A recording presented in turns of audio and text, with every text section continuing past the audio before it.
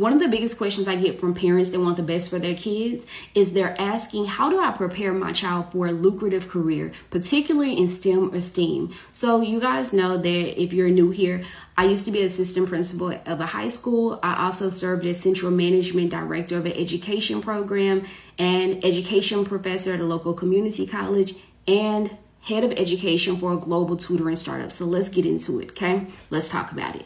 So one of the things that parents typically make a mistake on when they're trying to prepare their kids is the first thing they want to do is send them to private school. Let's talk about it. Oftentimes, people don't understand the difference between private, charter, and public. We know a public school, we know it's publicly funded, we know how the resources are allocated, right? And a lot of times we also understand the district and lines, right? Now, when we get to charter schools are also public schools, but they have a little bit more flexibility. So they have options to be an alternative school for children with behavioral challenges. They also have the option to be college preparatory. While there is a lot of value in these schools, also understand that a lot of times they are a little bit lax on not teacher preparation, but teacher credentials. So you may be highly qualified, but not certified, which is different from being in a public school, okay? Most of the time. Now let's move to private schools. When we talk about private schools, one of the biggest misconceptions is that if you send your kids to private school, they're going to be advanced and they're going to be ahead. And I want to tell you why. Do not make this mistake. Most private schools are not regulated. While that's great when we talk about not teaching to the test, while it is great when we talk about kids being able to learn critical thinking skills and the skills that matter, the things we didn't get taught, here's where it can go really bad, and it has. A lot of private schools are telling parents that their kids are doing well. They come home with great grades, they come home with great report cards, but when it is time for them to actually graduate, they're not able to compete against their peers and they're not able to compete in a global environment to secure those roles. Now, can they do it? Yes. But understand, a lot of these students have to go into remedial courses in college, pay extra money, stay in college longer because they did not have a strong foundation. How does this happen?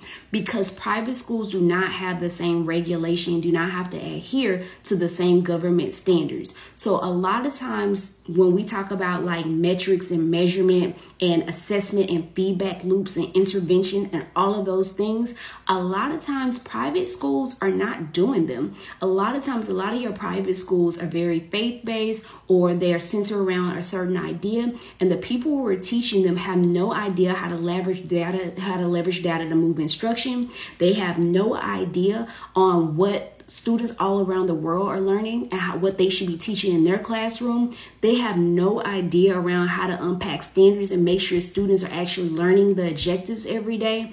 And there is no true metric to actually figure out if kids are learning or not until they get ready to go to college and take college admissions exams.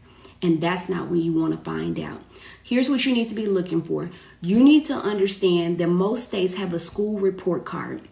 A school report card at best is going to show you where they performed and how they performed. How many students at that school met a certain standard in a certain subject area. If you look at your school's report card and it is trash, because I just went through this, I toured 15 schools, private schools, I toured charter schools.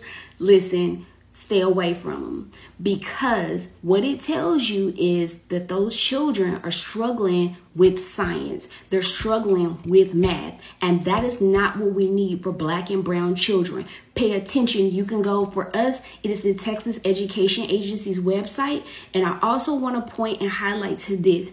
If you are a parent and you have a kid that's a baby right now, and that kid is nowhere near pre-K or kindergarten, you need to start looking at eyeing like pre-K, because tracking is still going on when it comes to pre-K and kindergarten, which means that they're putting Black and brown children in pre-K classes where they're not like being challenged. And so what happens is you have a group of pre-K kids that come out advanced, and you have a group of pre-K kids that are still struggling and behind. So you need to know the right pre-Ks to put them in. And parents right now are touring preschools in order to get their kids into the right preschool. People who kids are going to kindergarten next year, they're already touring kindergartens to make sure they get into the right schools. People whose kids are in the first grade and so on, they're already touring right now in the fall. So if you get like in the game late, your kid is going to end up going to one of these schools where the report card shows they are not like helping kids when it comes to STEM and STEAM. I hope this helps. I hope it advances the community, and I hope it provides insight into how you can help your children. Short Cast Club.